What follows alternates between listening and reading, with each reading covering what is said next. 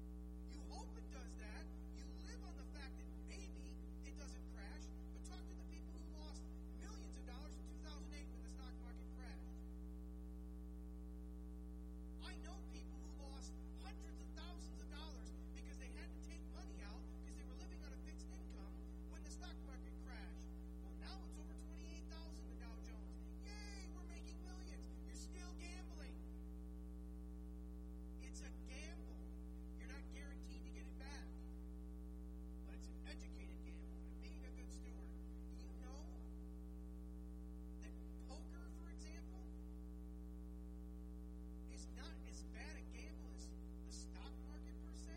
Now, am I advocating you go out and run and play poker? No. No, I'm not. Don't do it. Because it's a gamble. But it's no different. It's no different than the stock market. Now, it could be different if you're doing it in certain places and it's causing you to sin in other ways. But I'm telling you right now, there are people that live for the stock market. They live and die on whether it goes up and goes down, and they give their whole lives to the money because they think, oh, my life is going to be so much better once this comes in. Oh, look at my stocks. I just gained blah, blah, blah, blah, blah. It's a gamble. The stock market crashed, you lose everything. Everything you've invested in. It's not 100%. But you got people in Christendom saying the best thing you can do is put your money in the stock market and invest it. Listen to my radio show. I'm on this program at this time to this time. Because it's not just about getting out of debt and living debt-free. It's about becoming wealthy, too. And I can show you how to do that. And being a good steward with your money. And I've listened to all 13 DVDs of this person. And I've read all his books, which, by the way, Larry Burkett wrote in the 1970s.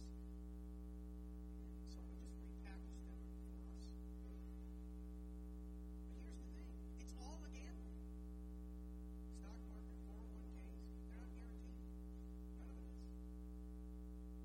So it's a gamble. So, people who say they do these things, that they live this life, that they're going to not be a sinner anymore. It's not true. It's not true. Salvation happens when God gave His Son so that we can believe and receive in His gift. Sanctification is God not letting us stay the way we are and changing us from the inside out. Salvation is the gift of God. Sanctification is the process of God changing us to be more like Christ, to love those who are unlovable, to actually sit with the sinners and the tax collectors and eat with them, versus the religious people who are pointing going, how can your teacher sit and eat with those people? Doesn't he know that those are the sinners and the tax collectors?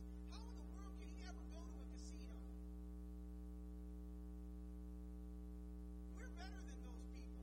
We would never, ever go to a casino. We wouldn't go to a movie theater. We wouldn't go to a strip club. We wouldn't go anywhere that's bad. We're better than him. How could your teacher do that? A servant comes into a church and says, what would you have me do, Lord? A master comes in and says, what are you going to do for me? What are you going to do for me? What's in it for me? If I come to your church, are you going to have my kind of worship music I like? Is your pastor going to preach the message I want to hear? What are you going to do for me? So ask yourself when you come into this church,